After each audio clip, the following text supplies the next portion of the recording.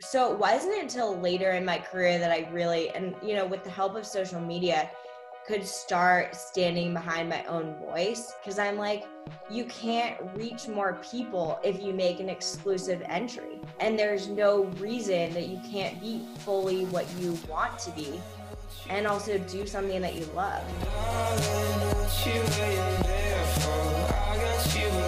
Hello everyone, and welcome back to Rome's weekly podcast, hosted by the amazing Corey Richards. He's a Nat Geo photographer, storyteller, alpinist, multiple Everest summits, and the king of the conversation here. And myself, I hosted it too. And while I have none of those accolades, I am the founder of Rome, and super happy to be here again with you to share these stories and have these really intimate conversations with some of the true icons of adventure. And we're talking about adventure with purpose. That's what we drill down on, and see another side of some of these amazing people.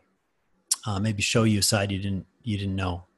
And this week is no different. We've got Sasha DeJulian. I've known Sasha for a while. She's an amazing person. Everyone that knows her knows this. If you don't know her, she's been a climber her whole life. She started very early, just came ripping onto the scene at like 11 years old, climbing 8A, was a competitor, sort of tore through the competition circuit as world champion. I think she was undefeated national champion for like 8 years or something.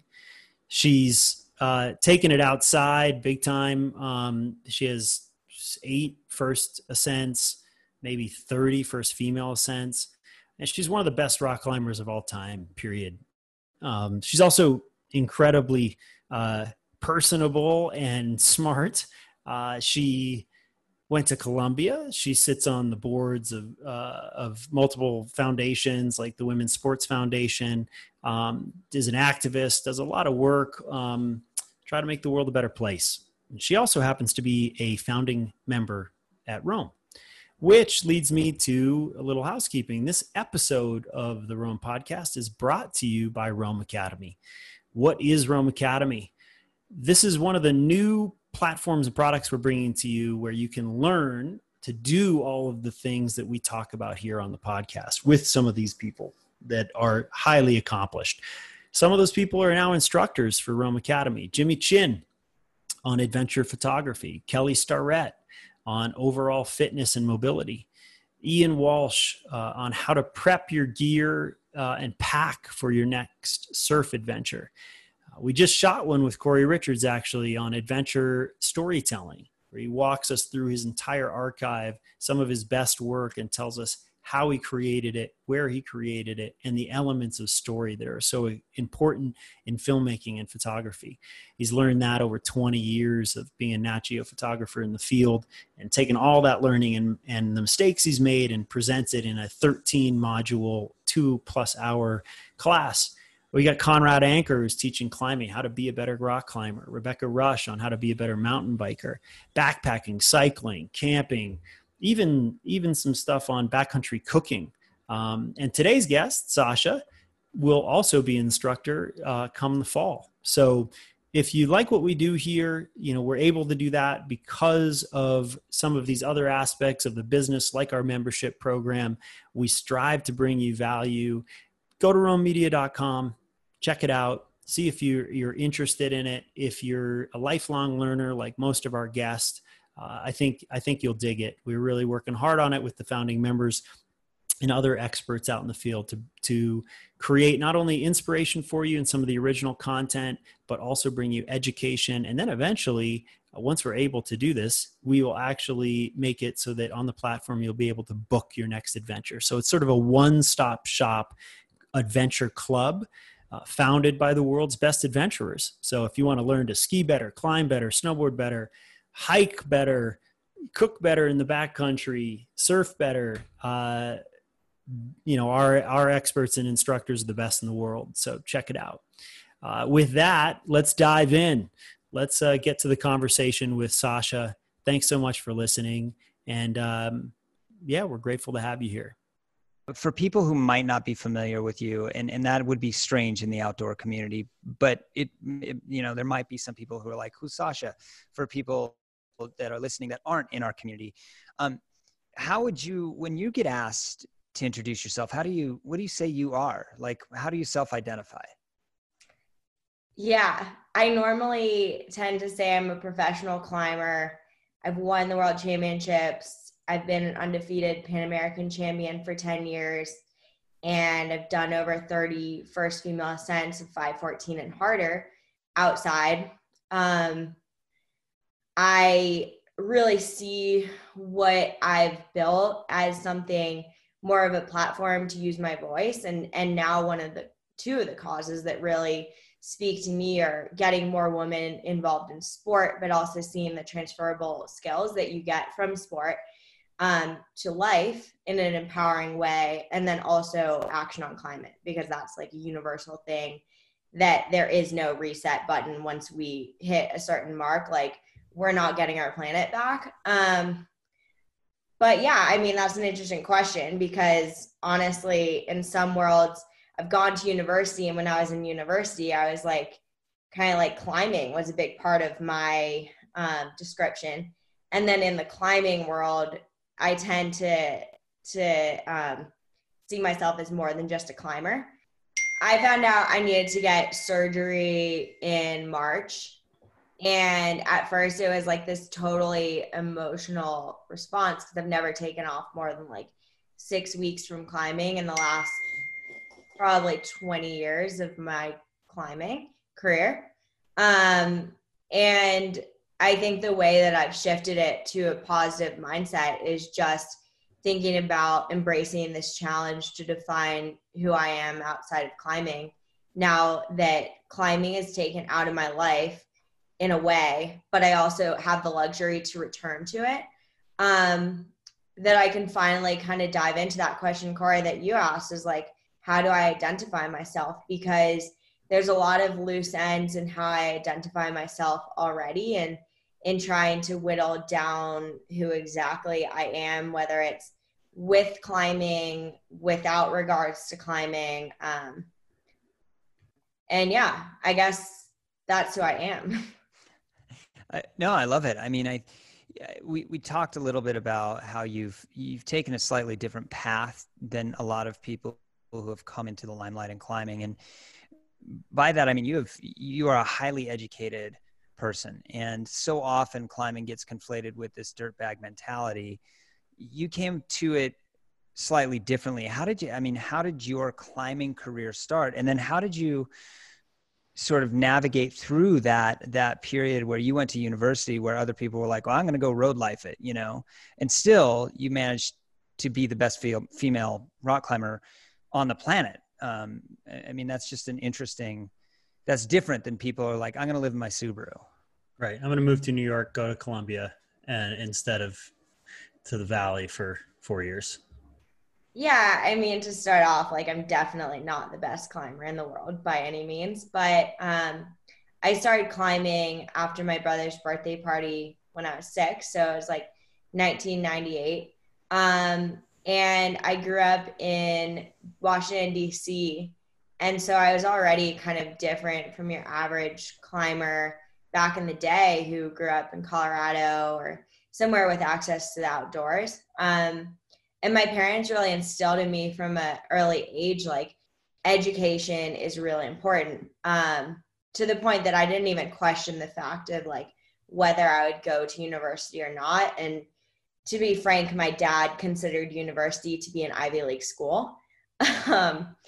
So there was a little bit of pressure there, but my parents also were really liberal in the way that as long as I had good grades in school, I could go and take off the time to go climbing. So like by the time I was 12, I had my first endorsement deal, albeit super casual endorsement deal. I wasn't paying my own bills at that time, but they were embracing the fact that I was committing myself to something that I felt really passionate about and following that progression within my sport. And that started from a competition angle, like doing the youth competition circuit. Back in the day, there wasn't a restriction on competing in the pro circuit, and before you're 16. So I could do like the Canadian Nationals for open women. I came second out when I was 12. And then when I was about 14, I think the ban on youth competing in adult competitions came into play. So I had to wait till I was 16 to compete in adult US Nationals again and to compete on the World Cup circuit. So at 16, I won my first US Nationals open title and kind of went into World Cup competition. And I have this really tubular focus on like training and, what I wanted to do within climbing. And what I wanted to do within climbing was win the world championships. That was like my dream scenario. And I also knew that I was going to go to university. It just kind of was a part of my life trajectory. I think when I started climbing, like being a professional climber wasn't really a part of what I thought I wanted to do because there wasn't really the path laid out for me that I related to at the time. And I have no like opinion against living in your van and, scraping by to do what you love. I think that that's totally commendable, but it just wasn't me. Like I was really feminine. I was a figure skater before I got more involved with climbing. And I didn't necessarily relate to the path that was laid out before me.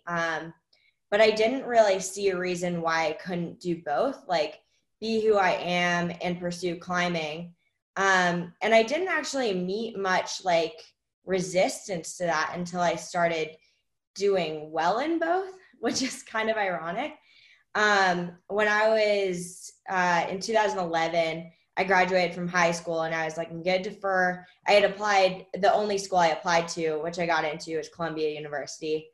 And I was like, I'm going to defer my acceptance to Columbia and focus on trying to do well in the World Cup circuit. And that year was when I won the World Championships in Arco, Italy.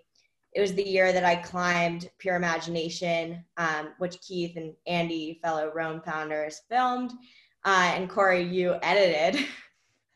And then that next year, I climbed Aravea, which was my second 9A. And I went back to Columbia, like to start university. And I think that was the first time that I was kind of like juggling being a full-time student and being a full-time athlete.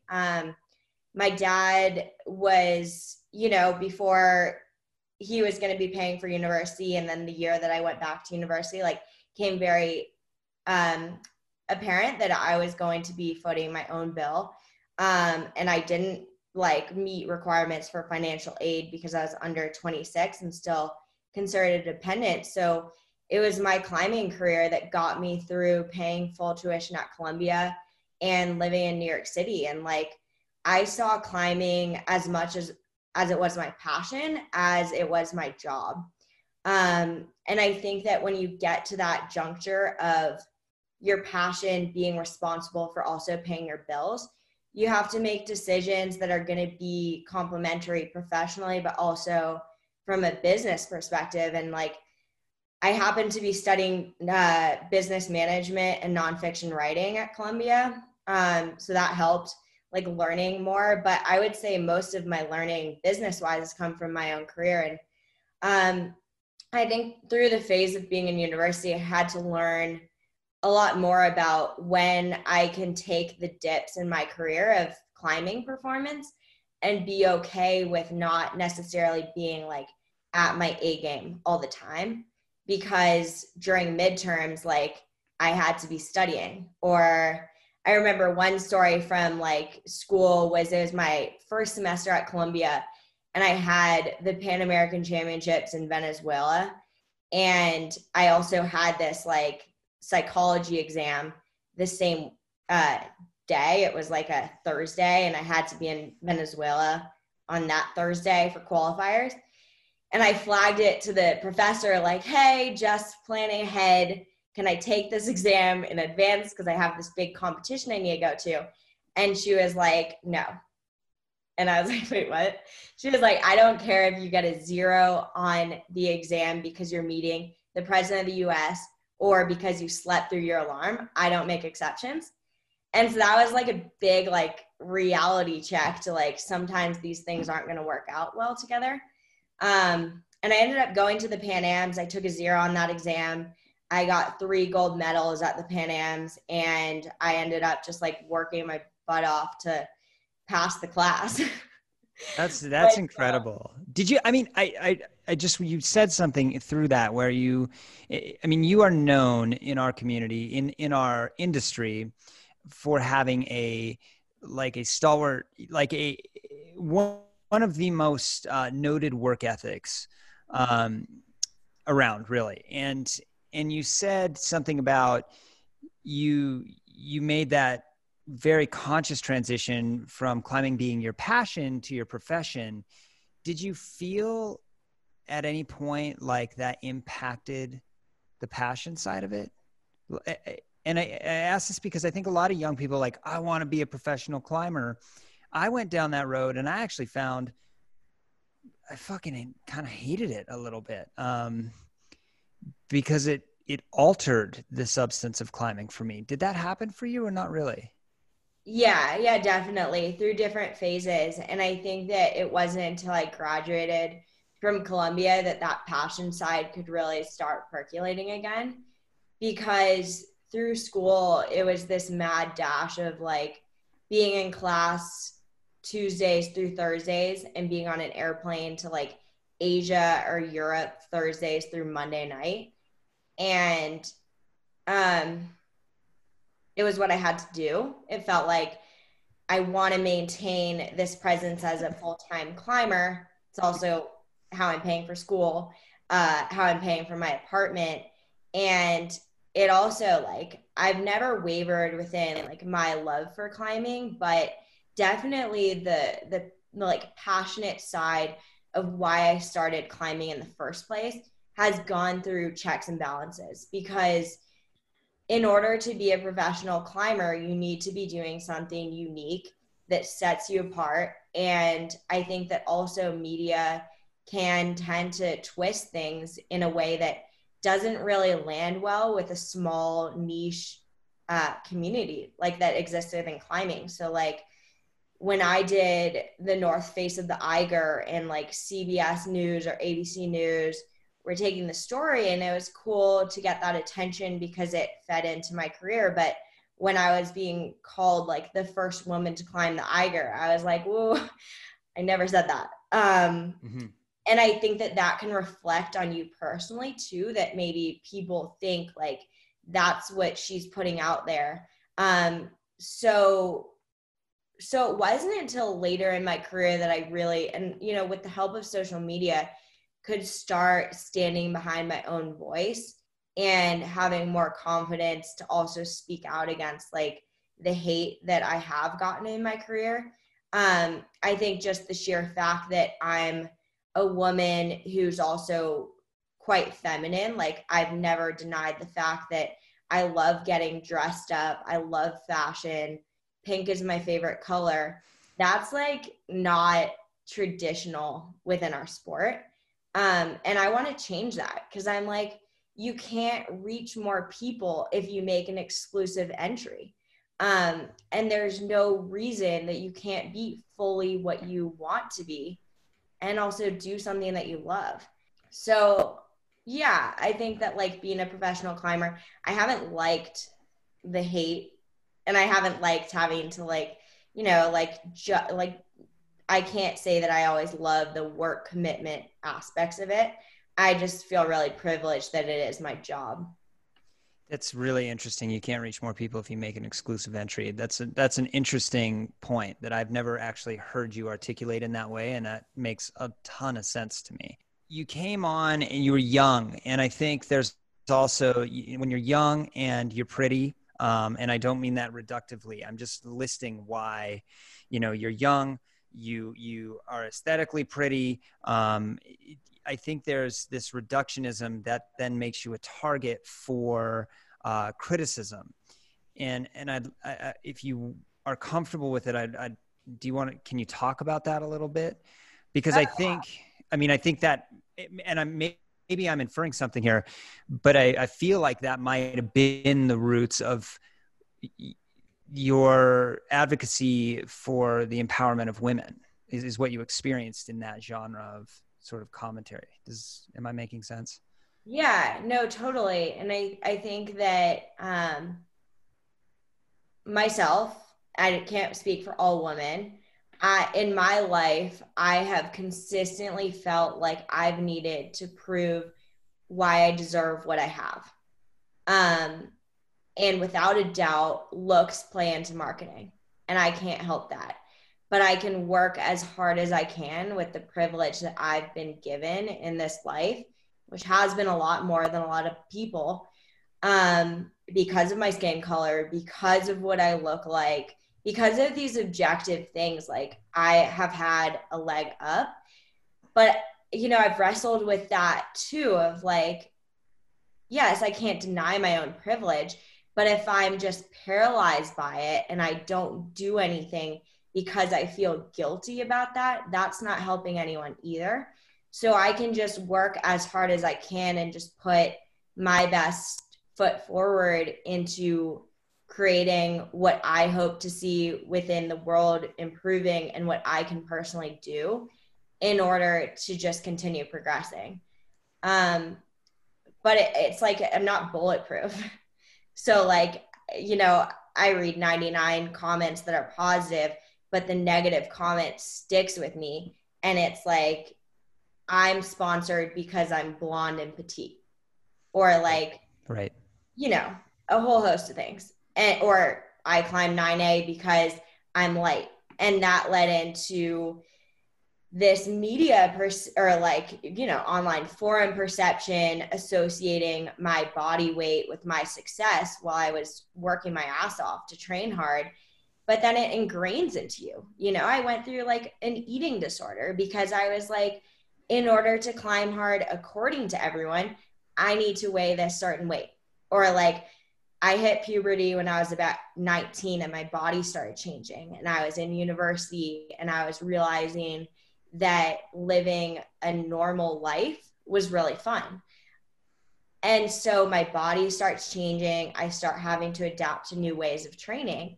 But when you have this like psychological perspective that success is tied to your body weight, that can really affect you too. And like, now I feel comfortable talking about it because, short of like having a broken pelvis, I actually felt before my hip surgery kind of the healthiest like mind body connection that I have in a while. And that was just like being happy with what I look like and with the efforts that I've kind of created within the team that I've surrounded myself by. But that took a while. I mean, I'm 27 now. I mean, it's funny that you're like, I'm 27 now. I'm like, God, you're so young still, which is so rad, because what you've accomplished in those 27 years is, I think, monumental. And your insight into the world around you is also just, it's deep, and I appreciate it. I mean, you mentioned eating disorders, and that goes into body image, and that can lead us to some places where you really have faced some hate and some bullying, and you've stood up to it. First, I guess, just as an admission to our audience, and I'm willing to talk openly about this. I've not had an eating disorder, but I have had disordered eating for sure, because I've been part of a community that is chiseled and built and looks a certain way, and I have never ever looked like that. My body is just not that way, and I've struggled with body image issues, and it's in no way comparable to what women face daily. But I, on some level, can relate to it. And I know for me, I've experienced a tremendous amount of pain around it, looking in the mirror and seeing something that isn't what I'm told it should look like, and being teased even by my good friends about being skinny fat and all this stuff. So I guess what I'm saying is I resonate with some of that pain, and I was curious if you wouldn't mind diving into just peeling back some of those layers around eating disorder perception, because I think for especially young women in our sport, hearing you talk about it, has a lot of power, and only if you're comfortable with it. Yeah, no, it's unfortunately something that we see echoed throughout generations within climbing. And I think that Kai Leitner, who's a male climber that I deeply respect. He just wrote an article in Outside Magazine about his disordered eating. And it's always been the elephant in the room in climbing. And that's because strength to weight ratio is a factor in an anti-gravity sport. I think that understanding that there's a lot of physical training you can do to strengthen your body so you don't need to lessen your weight is something that I was completely unaware of as like a 18, 19-year-old. But it's things like, you know, you start slowly, you maybe go on a climbing trip and lose some weight unintentionally, and then you're climbing harder, and then you go back and you start seeing these correlations. And for me, it was, I remember this article that came out that was titled Climbers Who Cheat. And that really affected me. And I think that was addressing disordered eating within climbing in a really negative way, because instead of actually understanding the psychological effects that these correlations can have, it was putting this like really negative slant towards almost like accusatory of people doing it to cheat, you know, and cheating is like doping or like, you know, lying about an ascent or something like that. It's not about like a thing that's so compounded for women too aesthetically. And, you know, as I started increasing my strength regimen, I started putting on more upper body muscle. And then it was like, my dresses don't zip up in the back. So being okay with like my lats that are a lot bigger than like some of my good friends from Colombia who aren't necessarily like professional athletes. So like understanding the tools of my body my body as tools for what I do and being thankful for them. It's like still something I grapple with, you know, right now, I'm 5 weeks post 2 surgeries and I've done absolutely nothing. It's like actually the first time I can like sit up in a chair this week. And my body's been changing even due to like lack of exercise. So it's been like a new way to feel like you said, like not looking like an athlete. And like for the first time, like I was like, well, I'm like starting to actually have a chest for the first time in my life. But like, you know, things that like I'm unfamiliar with because I've been climbing for 21 years and like not exercising at all as a part of my day. And now to me, I'm like, I don't look like an athlete. And that's something I need to like be okay with right now, to my mind, because I'm not toned or fit. But yeah, to the like social media, there's a big onion to peel there. That's the one I want to get into. Yeah. Yeah, I mean, so I think that it's fair to say that a lot of the outdoor community knows that I went through a really significant, quite divisive time on social media 2 years ago. It's like, yeah, was it only 2 years ago?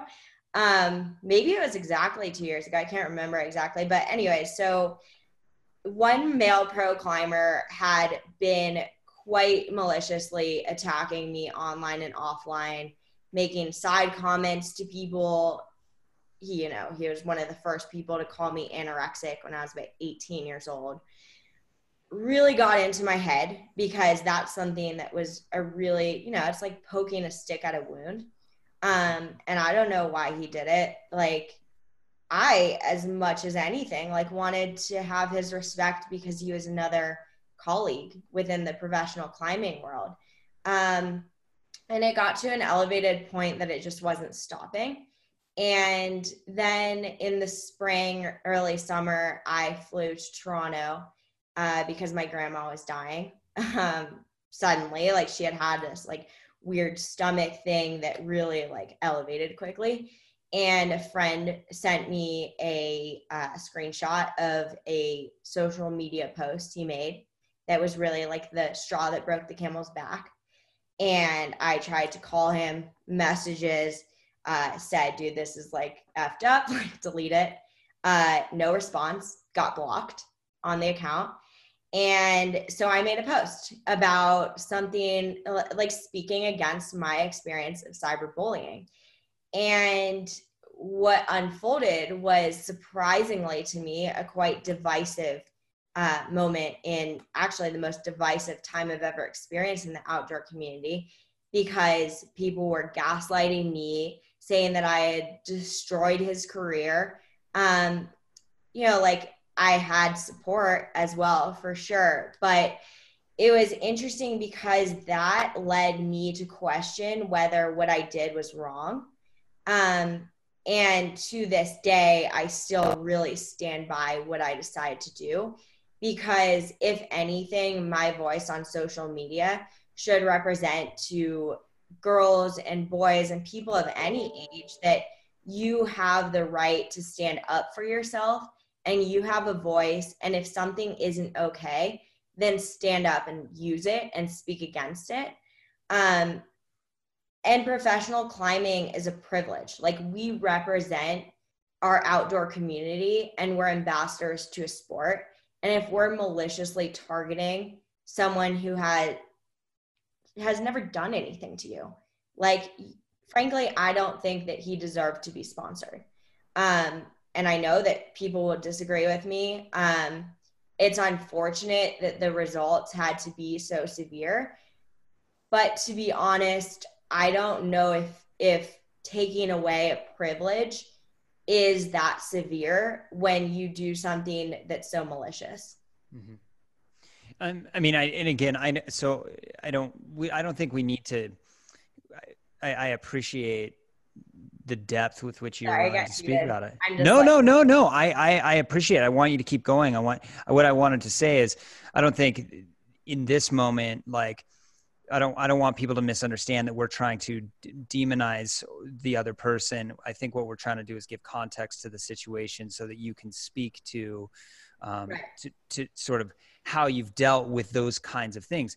And I think it's really important to know that, I support you. I support I support the way you pursued it, and the outcomes of it were beyond my control. But I guess what I'm getting at is what you just nailed on the head is, how do you navigate hate? Like, how do you navigate? And the reason I wanted to get at this today is because so much of our online presence right now is under scrutiny, whether we're saying the right thing, the wrong thing, or whether or not we're saying anything at all.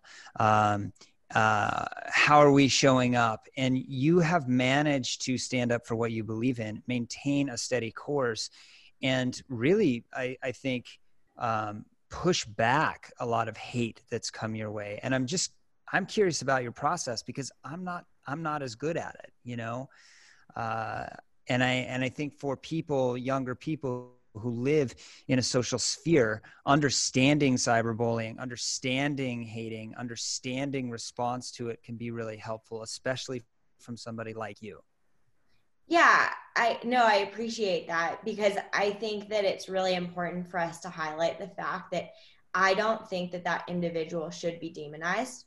To be frank, I never did receive an apology, but that's fine. I think that I worked hard toward, how I confront hate is, like, you can't address everything. And that was a particular instance that was repeated behavior, that was ongoing, that was with another professional colleague, that wasn't permittable.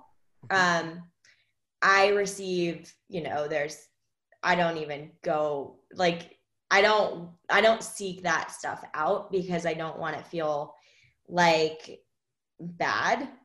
Like, I don't try and find what people say about me on a forum, whether it's good or bad. Like, I don't need it. But when there is hate that's prevalent, like, if I see it on an Instagram post, I do read the comments on my Instagram post, because I think that there's a really beautiful way that we can engage with our audience and see the messages. And often I feel really uplifted by messages I receive. But I always try and approach it with a state of empathy first. Like, I'm going to try and understand where this person is coming from, and also try and understand, like, how what I'm saying could be misconstrued, how what I'm doing could be misconstrued. And, hear the person out. And then it's often I'll ignore it, like, to be fair. And more and more, as it's kind of like this weird thing, the bigger you get, the smaller your core circle becomes, in a way. And my career was probably in the limelight since I was about 16 years old.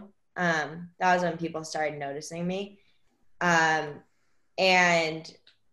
I think that my skin, for as like, pun intended, not intended as it may sound, it's become a lot more calloused through the years. Yeah.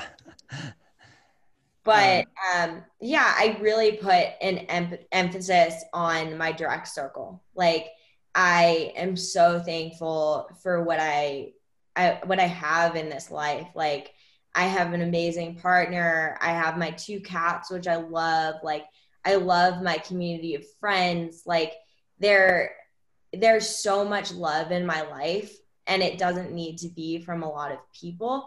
But that's like, those are the opinions that I listen to in like a very like deep way, because they understand me, but also they understand, I think, a lot of what's going on, and like, I respect their opinions. I can't listen to everyone, because then there would be like so many opinions that, like, you know, you develop who you trust, and then because you respect and trust them, you listen to their voice. But you can't just have positive either. And trust me, my mom is not always positive. Not just my mom, but yeah. This is just a question about how you were brought up. I mean, were your parents really supportive of climbing? Were they indifferent to it? I mean, how did they feel about it? Did they have any misunderstandings about it? Was it easily translatable? I mean, were they just all in, or was it like, whoa, why not track? Yeah. I think that my mom's dream for me was to be a figure skater, but I turned that around quite quickly, and she really embraced climbing. Like, my parents had no idea what climbing was. My mom's from Montreal. My dad his origins are Italy. And my mom learned how to belay so that I could maximize the time that I was at the gym with the time I could do my homework. So I'd like go to the climbing gym. She'd like belay me on like laps of 4 or whatever. And I'd get home, and then on weekends, she'd like drive me across the country to go to youth competitions. You know, she was really involved. My dad didn't really go to that many competitions of mine. And I think that I always kind of had this like want to prove myself to my family over like climbing is this legitimate thing. And like, my aunt still teases me to this day about like, I think I was like 11 or 12. It must've been 12. And I was like, I'm a professional climber. And she's like, what? And I was like, I'm sponsored, so that means I'm professional. And, you know, I wanted to prove, by the time I was like 16 or 17, I was making enough to be considered a living. That was when I felt like I could be like legitimizing what I do, like my sport, because it was still quite young sport relatively to like how it's exploded a lot and become more of like a household sport, like acknowledged, like it's in the Olympics, it's won an Oscar, like, you know, it's on Netflix. But it wasn't the traditional route. And like, I was the only person at my entire like middle school and high school that climbed.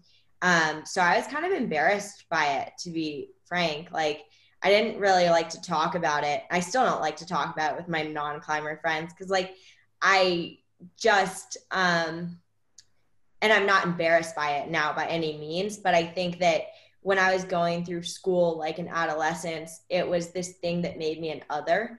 And I had to explain what that was, and I didn't feel like it. So I always felt the most genuinely at home when I was at the climbing gym with like my eclectic crew of friends that I had of all ages and genders, like at the gym, because they were just like my climbing friends, you know, they were like what related on that front. But my parents, they stressed academics.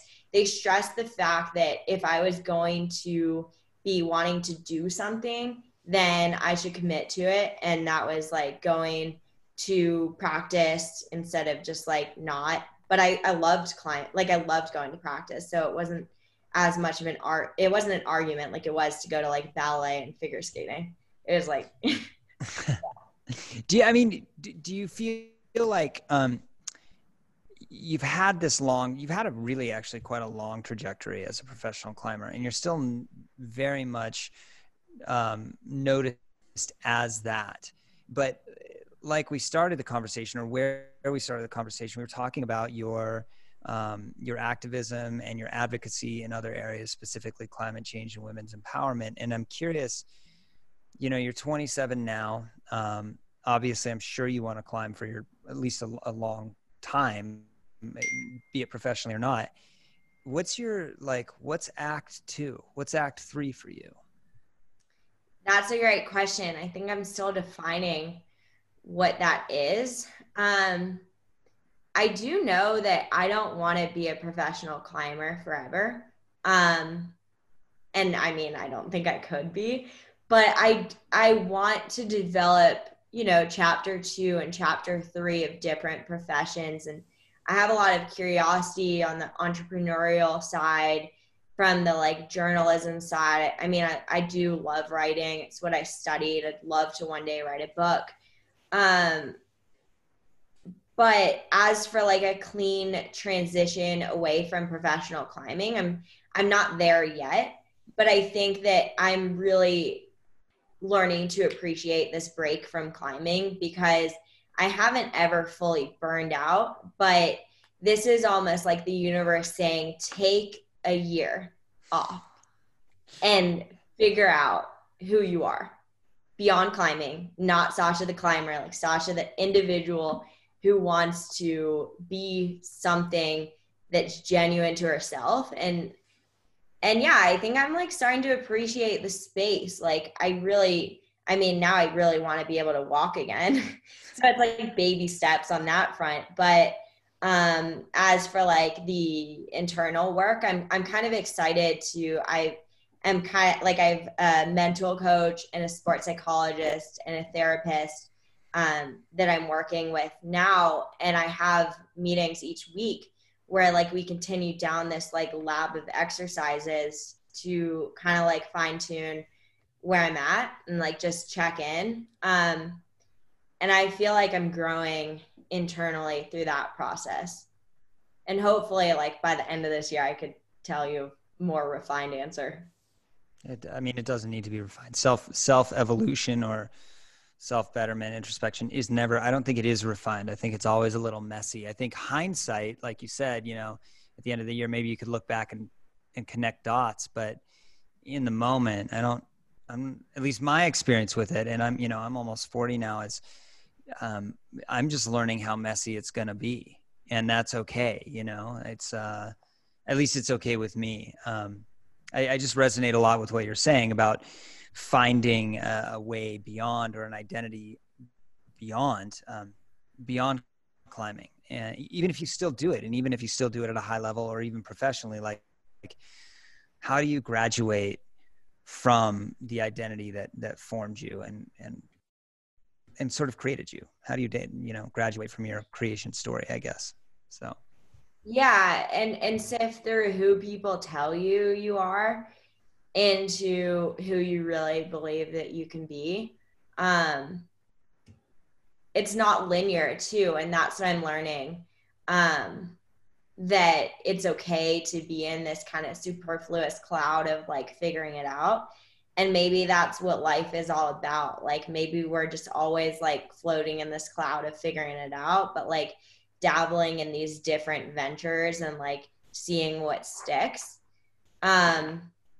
That I think it can be fun in that unknown, curiosity driven landscape of just like being, and where I've like always kind of just circled back to in the last like really 2 or 3 years more so, and partially spiked by like the drama of like the social media incident, was like let's like stay centered on values and like what I really value within my life, within my circle of people closest to me, and then act from there, because that's like, then I know that I'm acting from like a genuine space.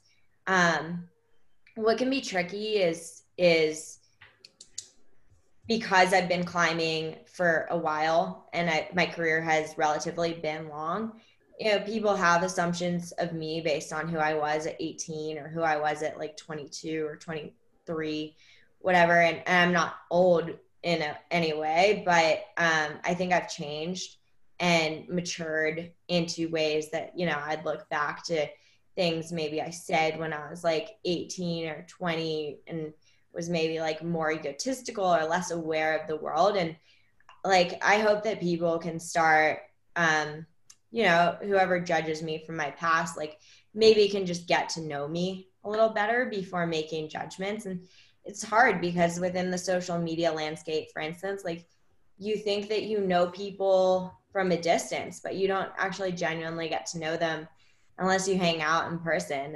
And I can't do that with everyone, you know, like I can only do it so much as I can with like the people around me.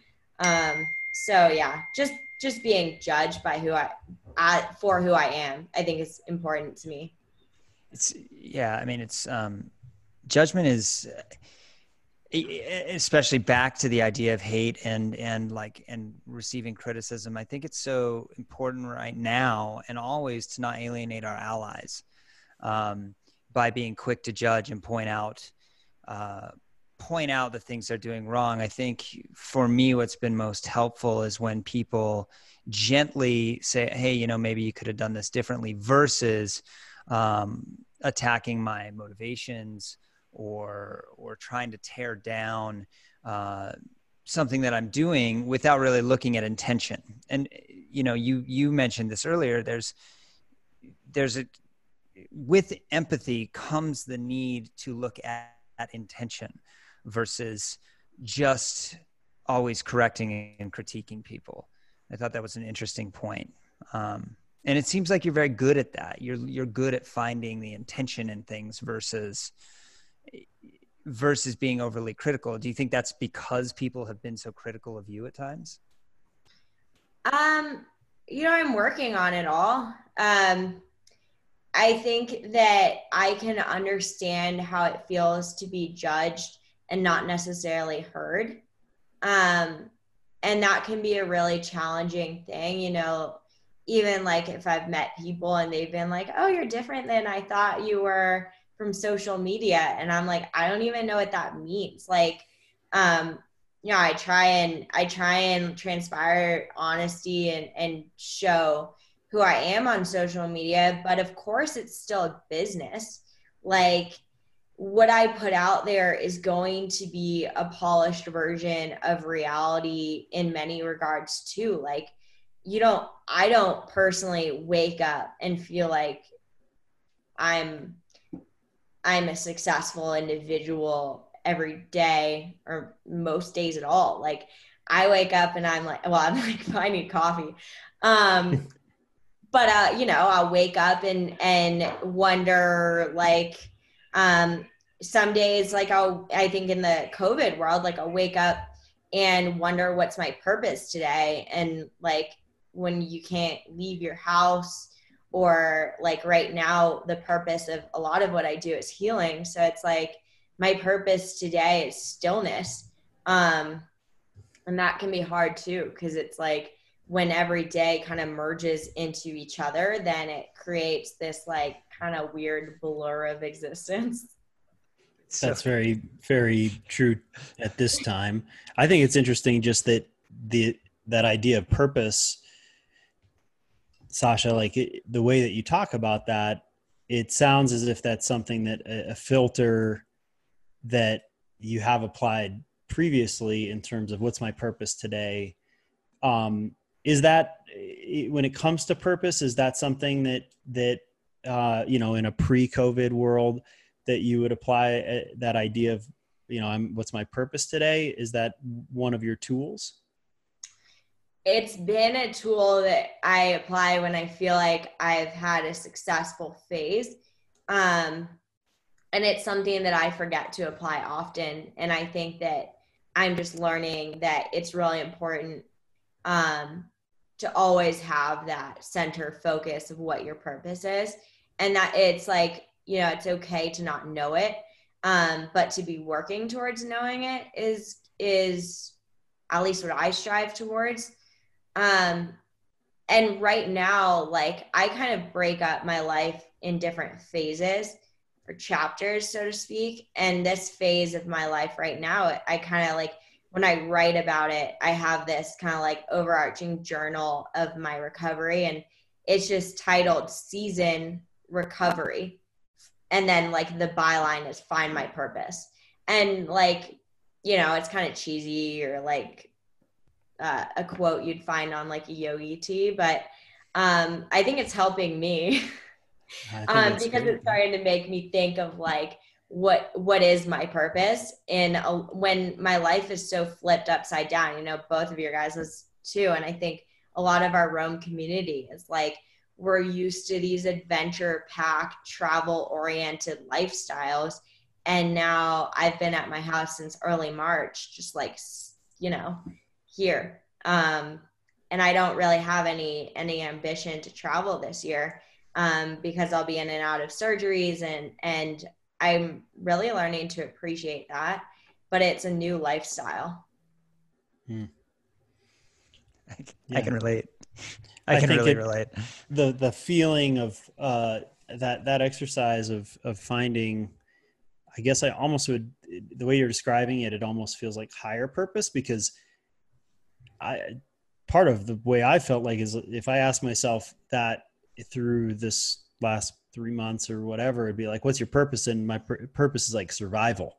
Yeah. Like to make it through this time, you know, and I think it's just starting to, and it will be interesting to look back with everything that's happening at this time in the world, June 12th, 2020, you know, how we're you're, you know, through it, it sounds like you're finding, you know, sort of seeing through the fog a bit right now, and, you know, within it, finding a renewed sense of a higher purpose, beyond just survival, right? And being patient with yourself in that process.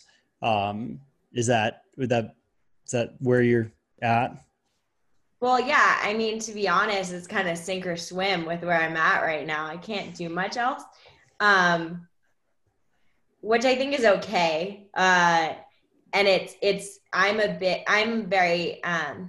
I'm not religious. I'm spiritual in the way that I do believe in the universe, and there often being a reason to things happening. I like to believe that everything happens for a reason.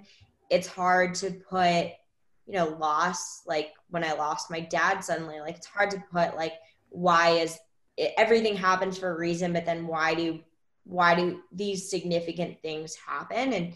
And that's kind of like a consistent dialogue that challenges my thought process and my relationship to the universe and energy. And I do believe a lot in karma. But I like to think too of like Mother Nature's purpose in like a global pandemic. Like, is the universe telling us to slow down right now? Like, does it need to put all of these people into unemployment and cause small businesses to suffer so drastically? Like, ideally not. But there are like, you know, there's things that you can associate with the environment thriving during a global pandemic, and kind of like try and see those positives. And so with my hip, I had the craziest like 72 hours of like, I came home from Europe, and I've had bad hip pain for the last like 2 years. But it's been getting worse and worse to the point like it would like click out of the socket and stuff. And like, I couldn't sleep some nights when I was in Europe through most of like January and February, because it just hurt so badly at night. And I just always assumed that I had a torn labrum or something like that. So I finally scheduled an MRI, and it was March 5th. And I was going to be on a climbing trip with Rome and with Red Bull, March 6th through till March 23rd. And that was when I found out that I had hip dysplasia and shredded through all of my labrums and surrounding tissue. Because I had just gone in to get a cortisone shot so I could like go to Mexico and climb well. And the surgeon had said, okay, you can like go on this last climbing trip and then plan to throw in the towel. And then that same day I'd gone to Denver to get CT scans, and I drove back, got in the bath, because I was just like, man, I've been like overrun today between like just finding out about this and being jet lagged and whatever. And then that was when my good friend Savannah called me about Nolan's accident. Nolan was helping us. I mean, he was climbing. He got in a climbing accident, but he was a part of the team because he was going to be helping rig us for this climb so that Savannah could film it. Then like I'm on the next plane I can be to Mexico to go and try and recover his body. And then the global pandemic really like took over. And then surgery got kind of pushed back until surgeries could happen again in Boulder. So it was like a really dark month for me, to be honest. Like I didn't understand, back to the whole everything happens for a reason. Like, why are all these shitty things happening? And it's not like there's a light right now, but I think that we're like in this tunnel and like getting through it. Humans are so adaptable. Like we're just like, okay, do you think and thanks for the recounting that was, if in terms of slowing down, those are a lot of events in your life. I could see where there might be that feeling like maybe I should slow down. Do you think, in all of that, do you think that people can change? Yeah, for sure. I think that I like to think that everyone's a good human, and we're changed. Our mindset is based on our upbringing, I think, in the beginning. Like, like if you're brought up in a household that values human life and that values compassion and being kind to other people, I think that, and on the other side, like if you aren't, I think that through life's experiences, we definitely can change. And we as adults get to choose who we surround ourselves with. And I love that saying of like, you are the compilation of the 5 closest people to you, because I do think that the people that we spend time with rub off on each other. And I do think that like obviously like we aren't just someone else. But those 5 people directly around you can significantly affect you, and you can change that too. Like surround yourself by good people. And I've definitely not surrounded myself by good people always.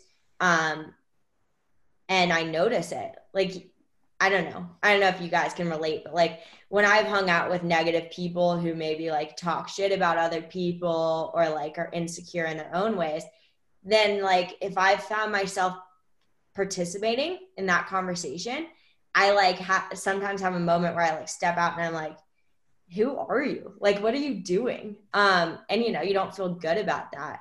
So I really, and I would say like, because of going through having other people talk about me in not such positive lights too, I really, I do feel like I connect with the reason of like why I really don't like talking shit about people. And like, if I'm going to say something to you, it's going to be at face value.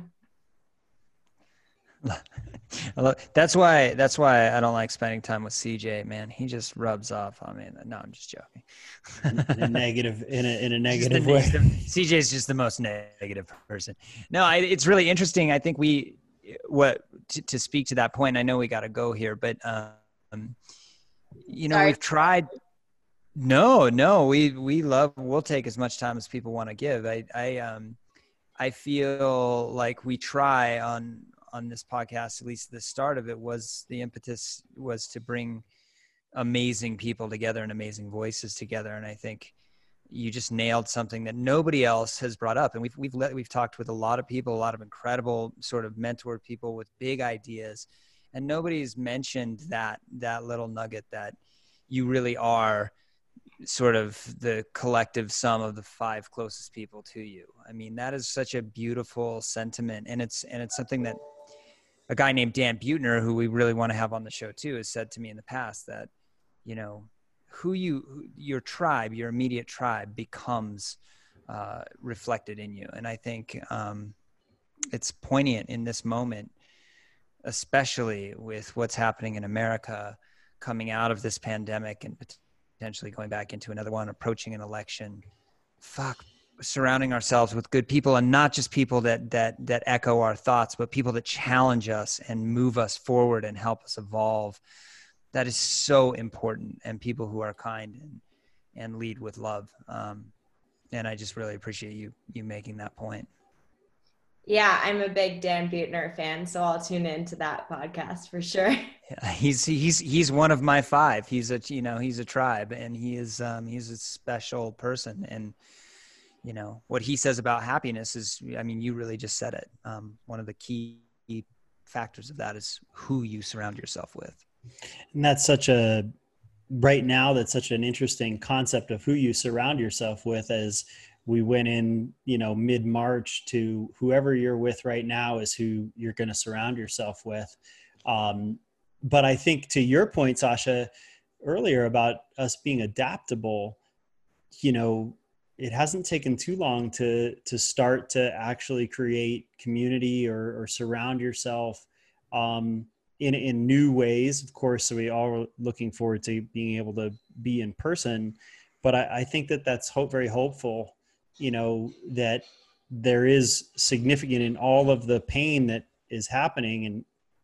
And I think that there has been a lot of pain. It does feel like that there's some evolution and that there's some change, and that we can find, better ways to do old things.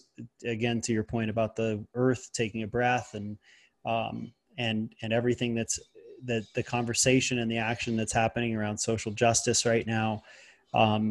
It's the hardest time I can remember, and a lot of people can, but it also seems like, and maybe this is a question for both of you, do you think that there's a new world order that is coming and can be better?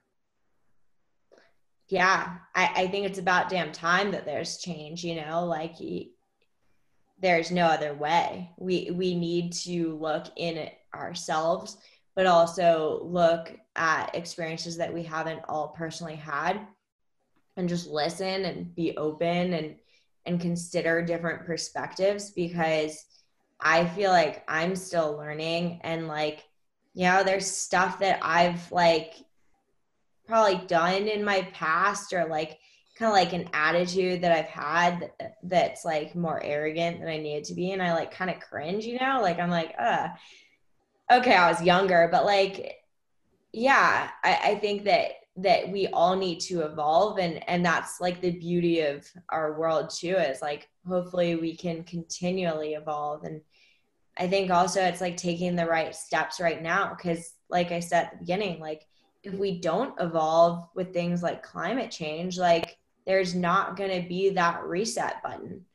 And I'm not I'm such an imperfect voice for that, because I've done so many mistakes in my past too. I've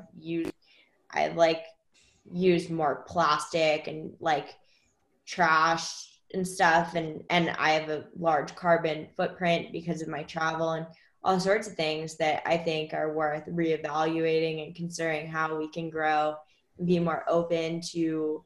I think our outdoor community needs more diversity for sure. More engagement with accepting women for sure. All sorts of things. I totally agree. I do think, to answer your question, Chris, and to riff off some of what Sasha said, like, we not only is there hope for a new world order, so to speak, there's a demand for it, because if we don't figure that out, we don't have a place to live. And that probably won't, we are already seeing climate justice come out and sort of play itself out.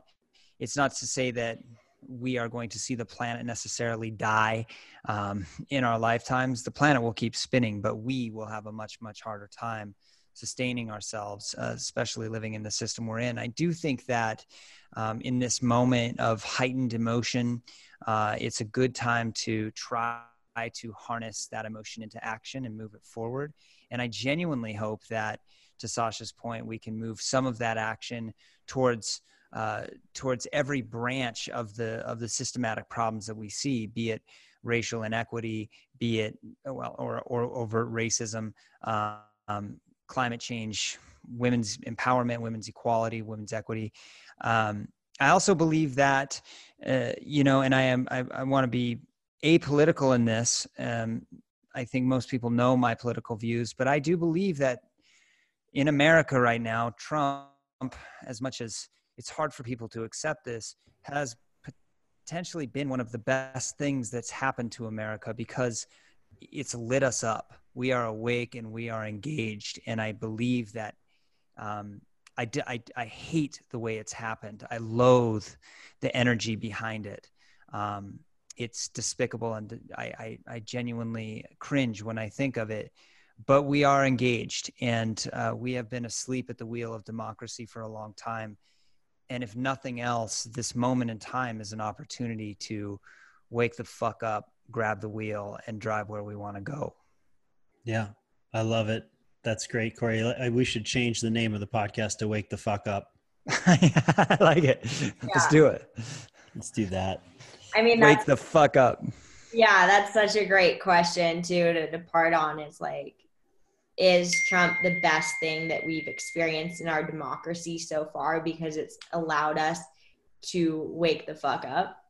Yeah. I mean, it's a real question. And you look at the political dichotomies and the swings from, really, swinging from W to Obama, now to Trump. And I don't want the pendulum to swing so far that we start breaking the walls off. But I do believe that, as much as I don't think this was the campaign promise that he had in mind for being a political outsider, that his methodology has awakened America and engaged us. And most of it is in opposition to him. But hey, that's great. Yeah. So it's funny. Travis Rice said that to me right after I was with him in December, right after the election in Jackson, riding with some friends, and there was a lot of discussion in the group about how this is the worst thing ever. And he was very sort of quietly like, I don't think it's the worst thing. And he wasn't saying it as a supporter. I think he was saying it more as it's we need it. We need to be everything what you're saying, Corey, about waking up and getting fired up and realizing that if you're not actively working on these purposes, these higher purposes, then, like you said, you're asleep at the wheel and suddenly the train is going off the tracks. And I think that applies to so much of what we're living through right now with the pandemic and with the Black Lives Matters movement, that, it's not enough to just sort of be like, well, I don't contribute that much to the problem. Like, you have to actively be working to solve the problem. So, and I say that as someone who's realizing that in my own existence right now, not preaching at all, because I've been asleep at the wheel. I feel that way.